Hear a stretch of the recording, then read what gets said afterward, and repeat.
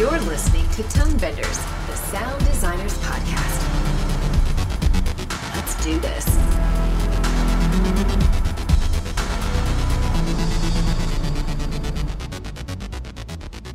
Hey everybody, welcome to Tone Benders. My name is Tim Muirhead and I will be your host for today. We're super lucky because we have an awesome guest. We have Benjamin Cook, based out of LA. He's a multiple Emmy and Golden Reel Award-winning sound editor and supervisor. He's currently nominated for 2 2019 Emmys, one as sound supervisor on the impressive Amazon series Jack Ryan, and another as the sound designer on Deadwood the movie. Along with those projects, his recent credits include Oscar-winning films Into the Spider-Verse and Moonlight. Wow, what a resume. Welcome to the show, Benjamin. Thank you, sir. Good to be here. Recently, you worked on Jack Ryan, which is one of the shows that you're nominated for the Emmys. And when that show came out on Amazon, I was one of the people who binge-watched the entire thing in one weekend because it was a super fun show to watch. I was looking forward to it. I'm just wondering, when you got the show and realized you were going to start working on it, did you take any inspiration from any of the film versions of Jack Ryan over the years back to Hunt for Red October? Or did you just treat it as a clean slate and go at it? It was really a clean slate. When I talked with the co-producer about doing the show, his mandate was for authenticity. Sound was super important to him, and he wanted a great sounding show. He had been a fan of Black Sails, a show I did for Starz, and he basically said, I want the same group to do, my show. But in terms of the overall aesthetic of the show, we took a lot of cues from him, also from the picture editors. Obviously, they had some input. And then we brought our own moxie to the show, our own flavor as well. So with the show that goes out on Amazon in kind of binge mode, where the whole series drops in one day, how do you tackle it in the post schedule? Are you doing it all like you would a regular show, like tackling an episode at a time? Or do you get 12 episodes to tackle all at once? There are no rules in this format. So, I've been on shows where we'll get 3 or 4 before we start dubbing. Some are more like a traditional show. Typically, I try and get on it early enough. Usually they block schedule them in terms of mixing, so you typically need to have 5 or 6 kind of in the can before you start mixing, because once you start dubbing, you're just going one right after the other, so you really have to have a pretty good head start. Do you find that you tackle it differently when you're doing multiple episodes at once rather than the old episodic style of doing kind of one at a time? It's actually kind of nice because you can, if there's reoccurring elements, it's easier to, get them all so that they're the same. Locations are the same if they're supposed to be the same. You have a lot less opportunity to screw things up, I guess. You have more time to double check what you've done or what you're doing, or maybe you establish something in the first episode, but then in the 3rd or 4th episode, you've changed it, modified it, and it works better now, so then you can go back and update that first episode. So there are benefits to it. So you talk about recurring elements. One of the hallmarks of Jack Ryan is the scope of it.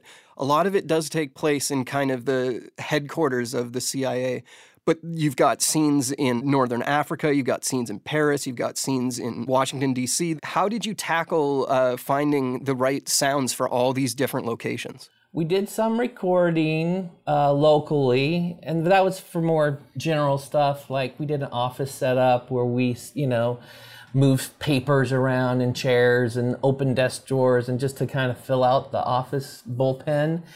We also recorded MRI. We're morphed into the MRI into the helicopter blade flops. We'll have you out in about 20, Mr. Ryan.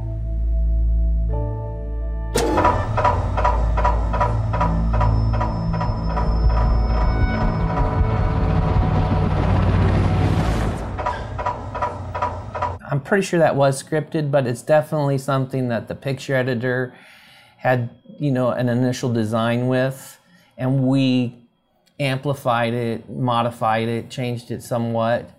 I'm trying to think of the different things that we recorded for that episode.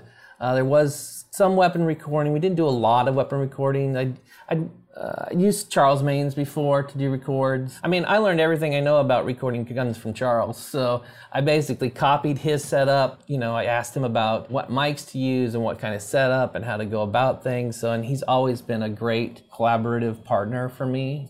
He's super open with not only material, but with his knowledge.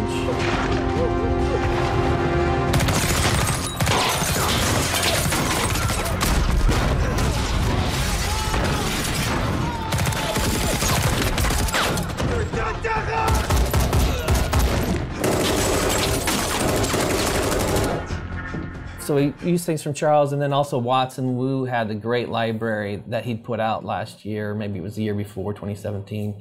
His weapon library was great. It really sounded great. That was utilized, especially in that first episode. So on Jack Ryan, you're listed as the supervising sound editor. And we mentioned earlier that you're also nominated for an Emmy for Deadwood, the movie, in which you're listed as the sound designer. I was wondering if you could kind of talk about the different roles and how you were used on the two projects and what those titles mean.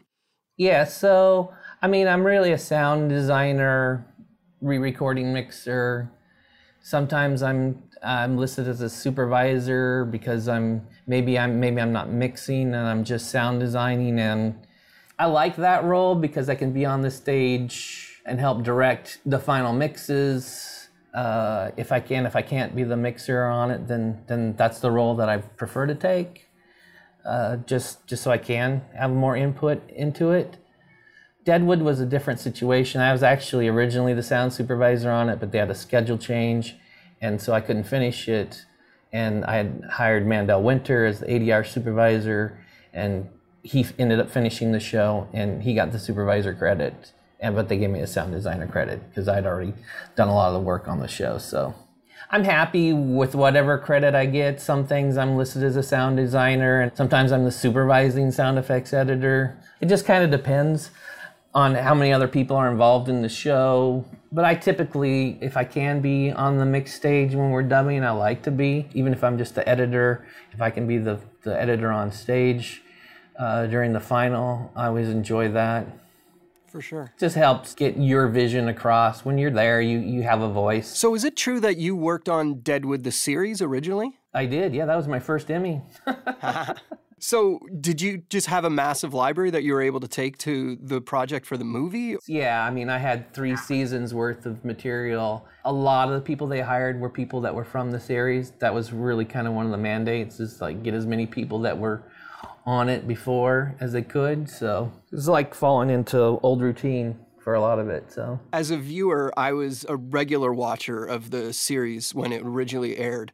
It felt really good to watch the movie and just kind of slide back into that world. It wasn't some grand, giant version of the series. It was just kind of a little bit bigger and just a continuation of, hey, this is what these people are up to that you used to get along so well with. 10 years, what happens in 10 years? And so it's just adding, it was taking away some of the construction, some of the the rawness of the show, and giving it a civilized voice and places. A lot more in group. We had a lot more men and women and children, things that were never, in the first series is almost, 80% men to 10% women, kind of thing, 80 to 20 kind of thing, and no kids ever, you know what I mean? So it was very subtle things, and they thought they did a great job, yeah. So I read that you guys had the same Loop Group actors for the movie Deadwood the movie as back on the series. Yes, yeah. So Loop Group obviously plays a big role in that show. I believe in Jack Ryan it plays a huge role. That was like a big paintbrush for sure, because we were trying to sell, it was filmed in, a lot of it was filmed in Morocco, which was a stand-in for Yemen and Turkey and Iraq and Syria, all these other places. I was lucky I found a local guy who did some recordings for us in Turkey and Syria. So that helped us out there. There wasn't a ton of material, but even if I couldn't use a track that he had gotten, I could use it as a base. If you hear something on YouTube that you can't use, but you can use it like, this is how it should sound. Mm-hmm. The Loop Group supervisor was Caitlin McKenna, and she did a great job of casting several multilingual voice artists that could speak, a couple different dialects of Arabic. The producers, they really wanted to get that stuff across. Episode 6 in particular had a lot of great group stuff in it, and a very emotional episode as well.